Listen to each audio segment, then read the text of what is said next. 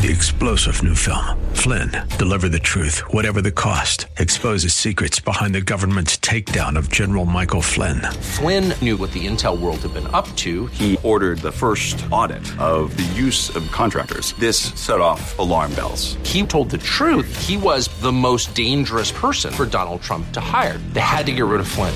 Flynn, Deliver the Truth, Whatever the Cost. Available now. Watch it today. Go to salemnow.com. salemnow.com.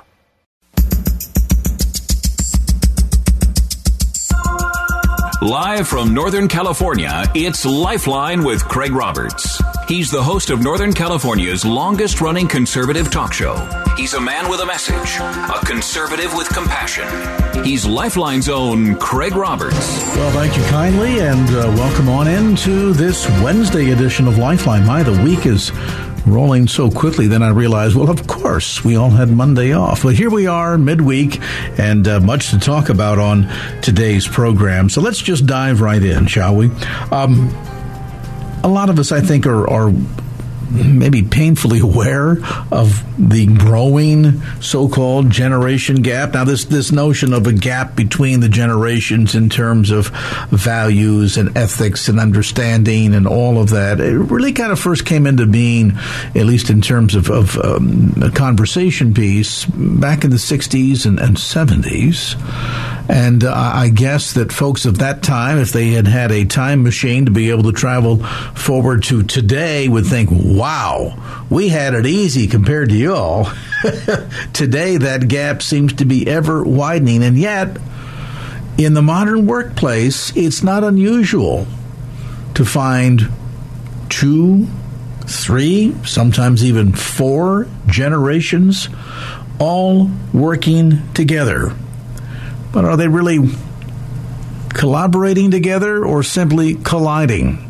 How can we foster not only better understanding, but ultimately create a work environment, a team environment, and this applies to ministry as well, that would help foster the notion that everybody brings value to the table.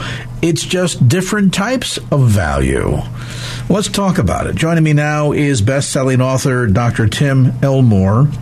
His most recent book is called A New Kind of Diversity, Making the Different Generations on Your Team a Competitive Advantage, and newly released by Maxwell Leadership. You're certainly familiar with John Maxwell. I've been a guest on this program many, many times down through the years. And Dr. Elmore, a delight to have you with us. Thank you, Craig. Great to be with you, too. You know, oftentimes this notion of generation gaps typically seems to be met with booze and sour faces and the notion that, wait a minute, no, you're mixing metaphors. These two groups are always going to clash. Forget about the collaborate. Are you kidding me? Let's keep one group at one end of the building and keep the other group at the other end of the building, and never the twain shall meet. But your new book argues to just the opposite, that in fact coming together, bringing these two or multiple groups together can actually become an asset to an organization as opposed to a liability. I'm fascinated. Tell me more. Well, I really mean it when I say that. I think the typical manager would often say, well, our goal is to tolerate each other. Maybe he wouldn't say that, but, the feeling we got to put up with these young whippersnappers or those old dinosaurs. But I actually believe just like ethnic diversity or gender diversity broadens our perspective, you got a Gen Zer coming in right out of college. You have a millennial that's 33. You got a Gen Xer that's 48 and a boomer that's 62. All of them are going to have different perspectives. And if we add the value, we're going to find that our office is full of modern elders and young geniuses. And if we would listen, not just preach at each other, it would be amazing. And what I try to cite in the book is story after story after story of how organizations and teams have benefited from the connection, building a bridge rather than a wall. And Craig, quite frankly, I think we tend in our brains to build walls when we see people that are just different than we are. Help me understand, because I can imagine what some are thinking right now. Yeah, I kind of get what you guys are saying, but at the end of the day, there seems to be very strong opinions formed at sort of both ends of the continuum. The more seasoned veterans look at the younger generation and say, you know what, they don't know anything. They're just a bunch of, up-and-comer hotshots that are trying to climb the corporate ladder with the least amount of work as possible. They don't have any reference points. They don't understand. And then you've got the opposite that says, these old guys, they know everything, but everything that they know is just ancient history. So it's antiquated. Exactly. So there's a sense of disdain in both directions, but the oddity, as you point out in the book, A New Kind of Diversity, that is that both bring extreme value to the table if we just learn how to recognize what that value is. Absolutely. I'll tell you a quick story. In the book, I talk about Tony. Tony was 20 years old when he had a part-time job finishing out college. He worked at a paint store, a major retail brand paint store.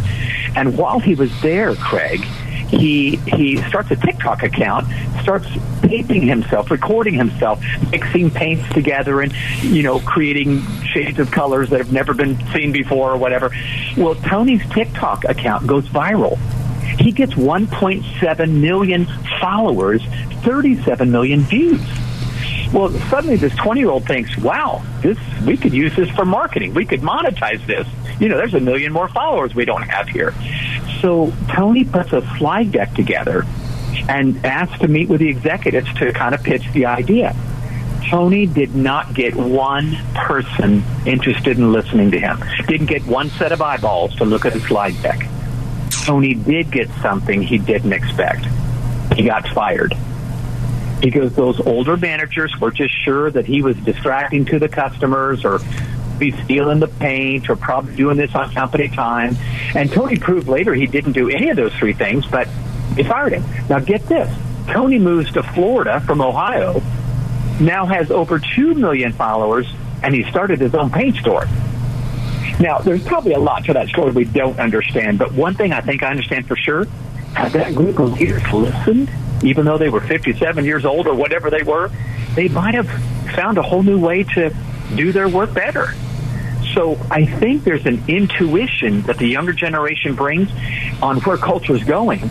And there's an insight that clearly my generation has as baby boomers that say, well, let me give you some timeless insights I picked up over the years that you'll need as you grow older.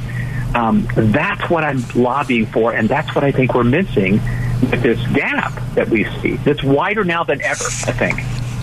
And certainly as we see the rapid pace at which technology is developing. I mean, it used to be, and I'm going to really date myself here, that you could go 10, 15 years without a big, giant leap in technology. And then it went from 10 to 15 years to 10 years to 5 years. Now it seems like the lifespan of new technology seems to be rolling out with something brand new every couple of years, if even that. And so the ability for us to be agile enough, to be responsive enough. And I'm wondering if maybe part of this issue is, at least for the older seasoned vets, is a sense of fear because it's happening so fast, they don't get a chance to get comfortable with it, or as they start to get comfortable, one slice of technology, boom, along comes the next one. What? I just learned Facebook. I just learned MySpace. Now, what is this Facebook thing? No, wait a minute. Instagram or TikTok. Hold on, I'm lost. And so I'm wondering if a big part of this is almost... how should we say this, Dr. Elmore? Almost a protective mechanism. We fear what we don't understand, and so therefore it's easier for us to just shoot it down, or in the sad case of Tony, eliminate it, as opposed to saying, okay, this might stretch me a little bit, but I want to be open to continue to grow and learn. Yeah, I have the very struggle that you're describing. I am 63, but I love Gen Z. I love the millennials. Now, are they different? Absolutely. But here's my observation. The gap, the generation gap we're talking about, was around in the 1960s. In fact, John Poppe coined the term with Life magazine when the baby boomers were the new kids on the block. But my theory is the gap has gotten wider as the screens in our life went from public to private. So back in the 60s, I remember we had one screen in our house. It was a black and white TV. We all gathered around and watched I Love Lucy. We laughed together. We talked together. We enjoyed it together. Fast forward to today, we've all got our own screen in our hand, and it's a smartphone. And now our daughter, perhaps who's 17, she's on a completely different platform. You know, in fact, we know she's got an Instagram account. We have no idea she's got 5 Finsta accounts, fake Instagram, where she's developing personas and talking to God knows who she's talking to. So I feel like right now we can be in echo chambers more than ever before, and we've got to do the work to come out of those. Here's my one of the analogies I use in the book, Craig. If we hop on a plane and we fly to, let's say, China, we know when we get off that plane, we need to work harder at connecting with people because they probably speak a different language here. They probably have different customs. They probably have different values. Bingo. When I talk to a Generation Z 20-year-old, different language, different customs, different values. I need to do the work that I would do in another country with that young man or young woman that's in front of me in the office right now.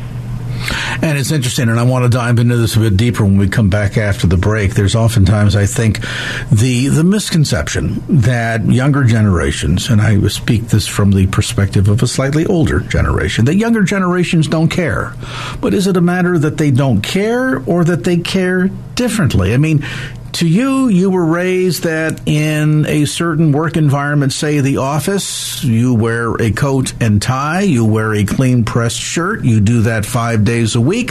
What is this Casual Fridays about?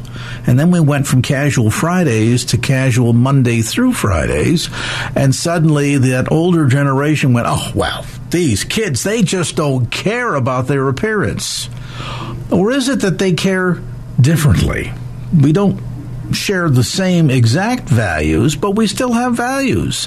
So how do we kind of put that through the filter or maybe interpret that as we would a foreign language into a language that we can effectively communicate with to not only grow from one another, but ultimately grow our organization, be it a business or a ministry. We're going to explore that dynamic as we continue our conversation with best-selling author Dr. Tim Elmore. The new book is called A New Kind of Diversity, Making the Different Generations on Your Team a Competitive Advantage. A brief time out, back with more as Lifeline continues. And now back to Lifeline with Craig Roberts. All right, we're back to our conversation. Best-selling author Dr. Tim Elmore with us tonight. His new book called A New Kind of Diversity, Making the Different Generations on Your Team a Competitive Advantage. Newly published, by the way, by Maxwell Leadership. And you can get more information online by going to growingleaders.com.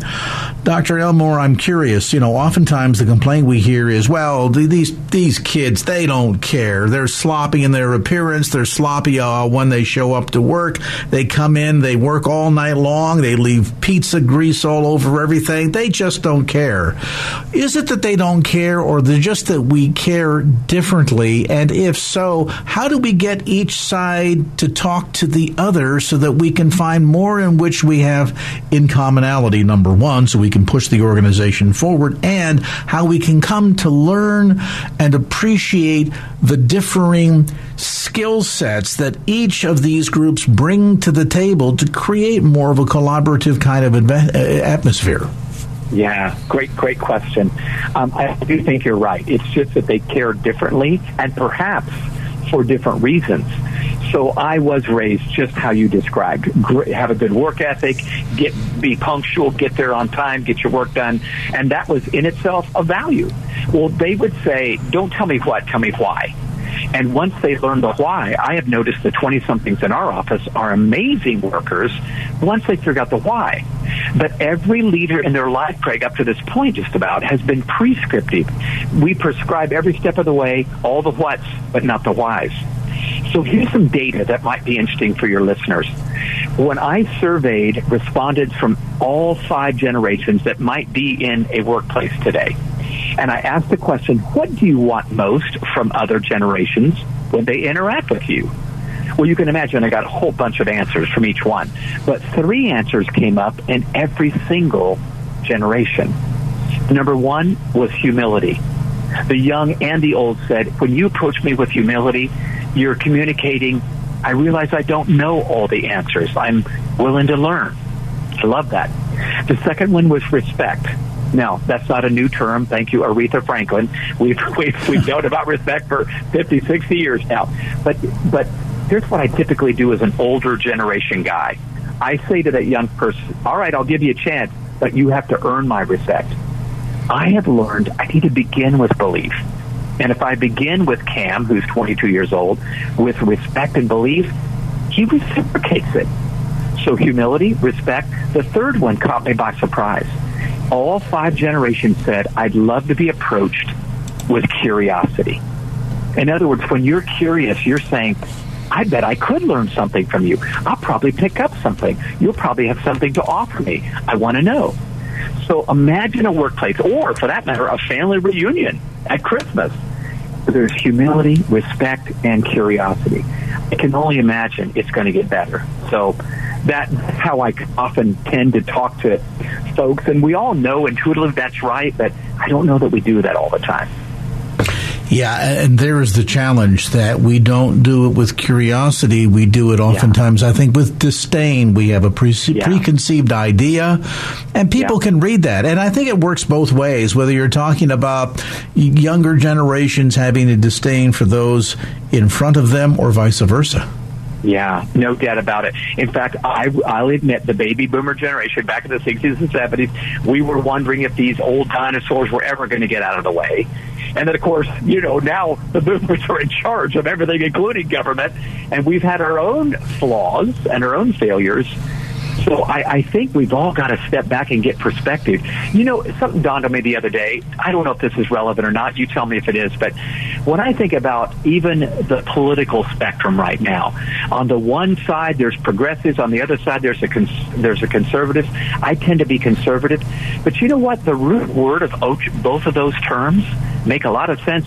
Progressive is taken from the word progress. Well, we all want to make progress. The root word for conservative is conserve. Well, we all want to conserve the timeless virtues and values that our grandparents taught us. What if we could conserve what's timeless, but then be timely in the way we approach the problems we have? I think we could really do something with our country. So I'm lobbying for let's harness the power of every generation and see what can happen. Absolutely. And along the way, before our time begins to slip away on us here, walk us through, if you would, some of the ways in which we can begin to foster this sense of not only collaboration, but earning trust. I mean, you oftentimes hear about, well, we're taking the entire team out on a trust exercise. Do things like that really work? Well, sometimes they do, but a lot of times they seem a little bit artificial to people. They go, I know what you're trying to do, and so it kind of gets past them. One practice we do at our office that I recommend in the book is called reverse mentoring. It's not my term. In fact, Jack Welch came up with it, 30-some years ago. But reverse mentoring is when an older generation or a senior veteran on a team meets up with a younger generation person and they swap stories. You could always find common ground when you swap stories. But then the older clearly imparts some timeless sage wisdom to the young. Here's how to succeed in this place. But then they switch hats. And the young then is sought out by the old as a mentor for some superpower they bring to the table. Maybe it's how to monetize that app, like Tony taught the paint store way back in the day. So reverse mentoring means I don't go in just to impart, but I also come to listen. And I'm telling you, this just makes a huge difference. I share a quick acronym that's just easy to remember. You know how we use the term, here's the leg you have to stand on? So I take a leg, A-L-E-G. The letter A reminds me I need to start by asking, not telling. I need to ask questions. And when I ask questions, they feel important and valued. The letter L is listen well. When I listen to someone, they feel heard. The letter E is empathize. When I empathize with someone after I've listened and heard them, they feel valued and understood. And then G is guide. But I've earned my right to guide them, not with the badge on my shirt, but with the relationship I've used to connect with them. And that's what I think, I'll just speak for me, that's what I have to keep reminding myself of every day. Yeah, they do seem like they lack work ethic and they don't seem to get it. They're scrolling on their phones during work hours. But if I connect with them at the heart level, if I seek connection rather than control, I get influence. And that's what I think we need to pursue. Love it. Some great thoughts, and of course a good sort of launching pad for these kinds of discussions within your organization. The book again is called A New Kind of Diversity, Making the Different Generations on Your Team a Competitive Advantage. Newly published by Maxwell Leadership. More information available by going online to either Tim's website at timelmore.com, that's timelmore.com, or at growingleaders.com. Our thanks to Dr. Tim Elmore for being with us on this segment of Lifeline. And now back to Lifeline with Craig Roberts. All right, welcome back to the conversation. Want to turn a corner into dealing with an important topic, and one that ironically around the periphery I think we're all familiar with. You've heard comments along the order, for example, when it comes to sports training, things of this sort, exercise, the old phrase, no pain, no gain, right? It's designed with the thought in mind of testing your endurance and stretching your ability. That certainly can be a helpful way that pain can bring about advancement and growth and development. Certainly pain can also serve us as a warning of danger. I mean, if you get a little close to the burner and start to feel it smack, you're inclined to rapidly pull your hand away before you do third-degree burn damage to yourself. So that's another case where pain can be your friend. But sadly, I think when it comes to emotional pain, we oftentimes see it singularly as an enemy and never in the form of being beneficial. So how can we change our thinking in that arena? And are the ways in which pain, in fact, can be our friend, so to speak? Dawn Damon, a lot to unpack. Dawn, of course, is the founder of Braveheart Mentor Coaching. She coaches women over 50 at success in life, and multiple award-winning author and pastor of a church for a long time as well, recently retired. Dawn, always a delight to have you with us. Hey, Craig, thank you for having me again. It's always good to hear your voice. You sound like you're doing wonderful. You're using pain for your advantage. Pain for some gain. And let's talk about that, because a lot of people, boy, they like to eschew any kind of a painful experience. And I think we can certainly all understand and relate to that. But is it necessarily always something that we should run from? Or are there ways in which, as I kind of suggested, when it comes to things like a warning sign or advancement of improving our own, to say, physical well-being, that it can be our friend? Pain is definitely something that can be our friend. It is a great motivator. Our brain is wired to respond quickly to pain messages. We know that. It's a stop doing this and do something else. And like you said in the beginning, that can be good for us if we're touching a hot stove or something that can actually harm us. That pain messages to stop are not helpful for us when we are experiencing the pain that's producing a good benefit for us. Then we have to embrace pain. We have to push past that signal to stop and keep on going to get the benefit. But our brain is wired for us to avoid pain and discomfort. We don't like unfamiliar territory. And so a lot of times we get stuck, Craig, because it's going to be painful to keep going, to change, to have transformation. So does it come down to a matter of not just sort of historically our relationship with pain, but also learning how to sort of rewire it, so to speak? To make pain our friend, to reframe how we think about it and actually get excited. And let's make a distinction right now. We're not talking about pain that's harmful.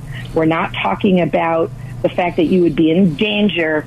There's a distinction between, when I'm experiencing some pain, I can say to myself, I can do hard things. It's okay to be uncomfortable. Millions of people are uncomfortable. Millions of people don't eat food tonight. It's okay, because we love our comfy, cozy, cushy lives, but then if you can use pain and recognize that, you know what, actually, I have to cross through this threshold of pain to get to the bonus, to get to the reward and the prize that's on the other side. I have to past pain to improve my body or to reset my metabolism. Yeah, I'm going to feel hungry. Yeah, that's painful. It's really more discomfortable than anything, discomforting. But if I don't press past it, I'm not going to get that body I want. I'm not going to discipline myself to exercise. Or what about even just this?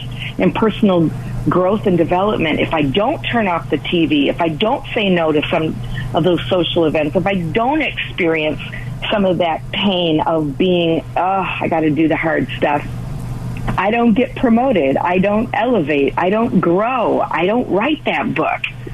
I know a lot about saying no to things as an author. I have to push past pain all the time to write and create, and I want to be with people, I want to be social. It's like, no, I've got to experience hard. I've got to push past the pain. I've got to find my edge and push past it to get the reward.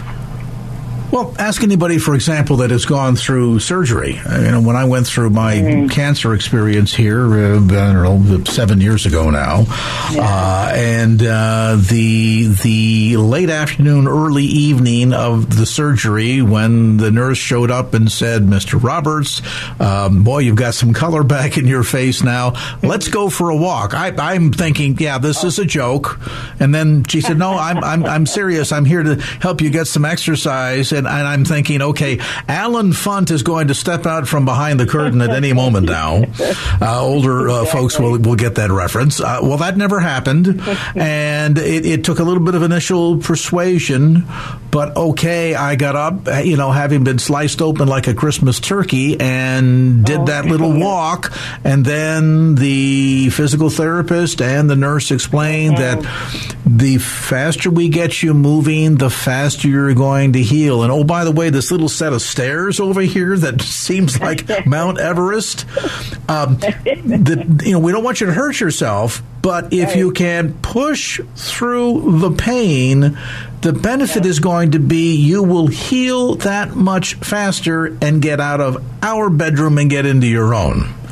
And boy, I like the sound of that. And so every day, if they said, "We want you to do 2 laps around the nurse's station," I would do 3. And if the next day they said, "You did 3 yesterday, do 4, I'd come back and do 6.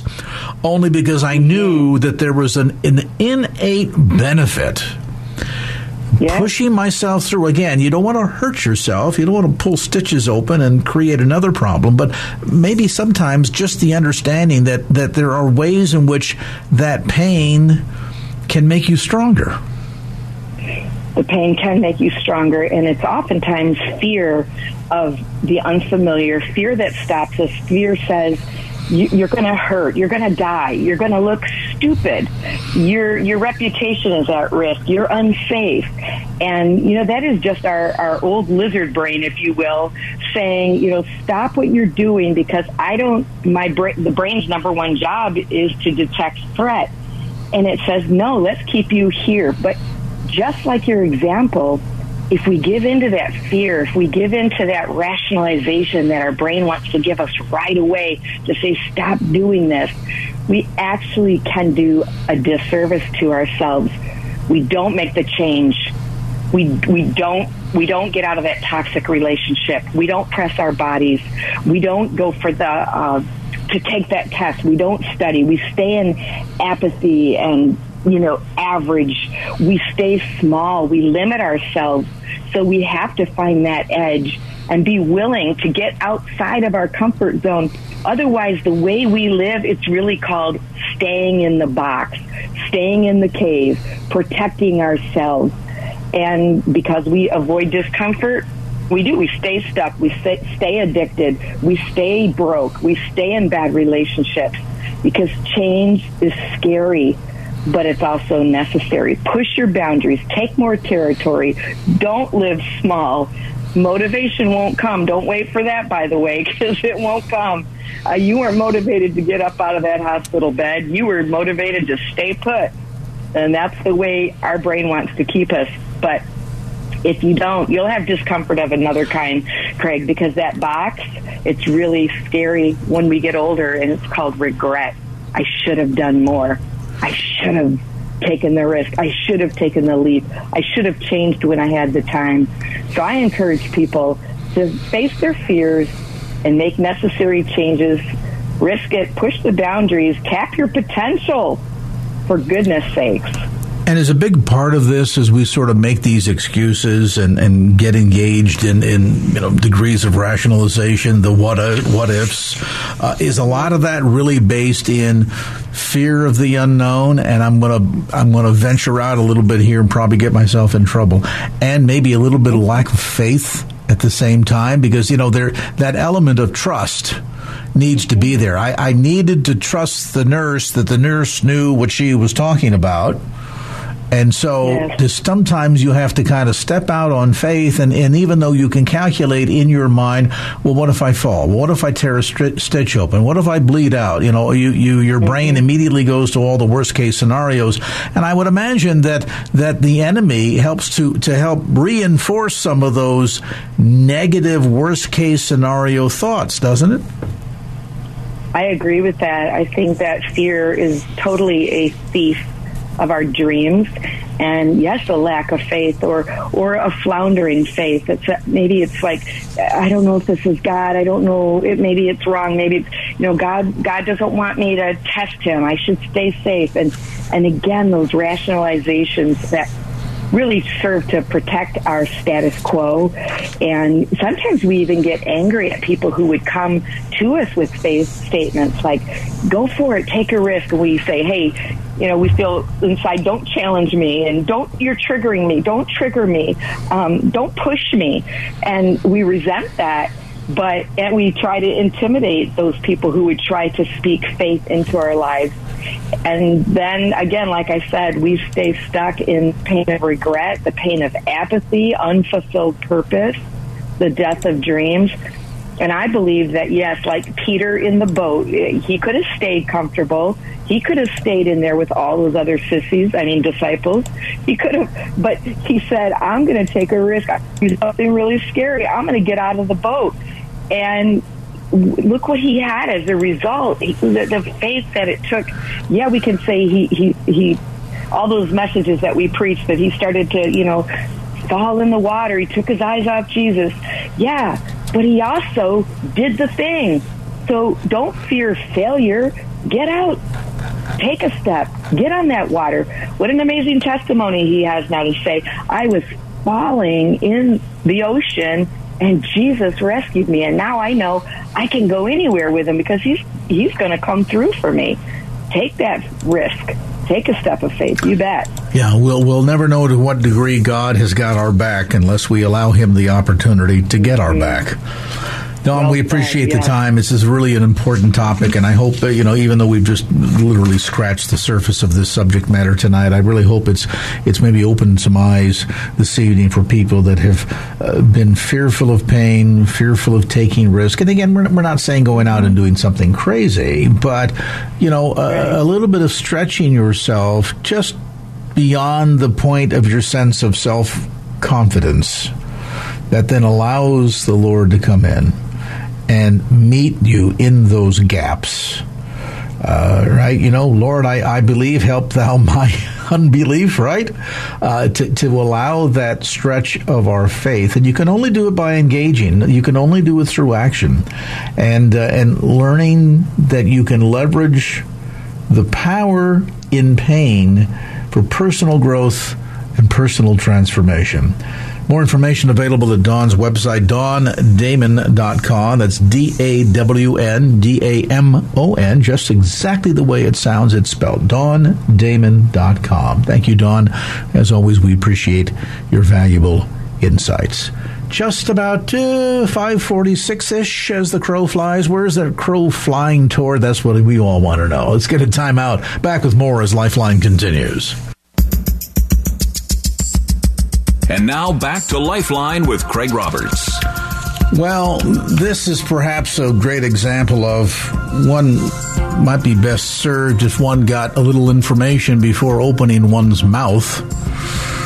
Is there a special category like that for politicians? There certainly ought to be. The example that I cite here is a member of the California State legislature who had a lot to say about the operation of pregnancy centers across our state. In particular, Assemblymember Pilar Schiavo accused California's pro-life pregnancy care centers of using, quote, deception to attract clients.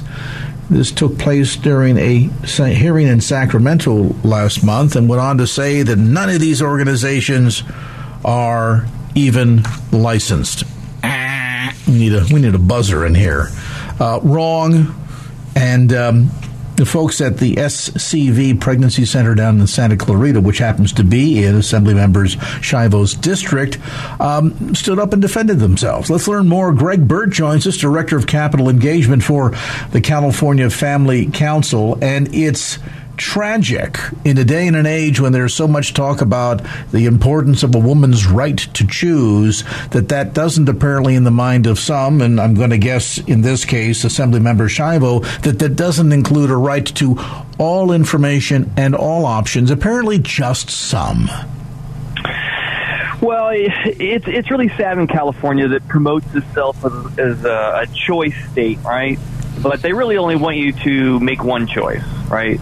A woman who finds herself alone and pregnant, the only option that California encourages is abortion, as opposed to, maybe we should try and support centers that encourage people to have their kids. And, so it was very upsetting when we were in the hearing because Assemblywoman Pilar Schiavo, she's new this year, and she'd introduced a bill, AB 710, and the whole point of the bill was to create a public awareness campaign that exposes these fake pregnancy centers who are out there pretending, to care for women, but they're really not licensed. They're fake clinics, and they mislead women into thinking they're going to get information on abortion. And when they get there, they don't do abortions. And I mean, that was what she was saying in committee hearing.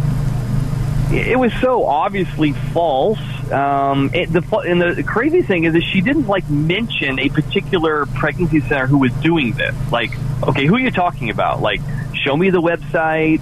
There's 162 pregnancy centers in California, and she was not pointing to any specifics. She was pointing to NARAL, Pro-Choice California, who had showed up to make broad brush accusations.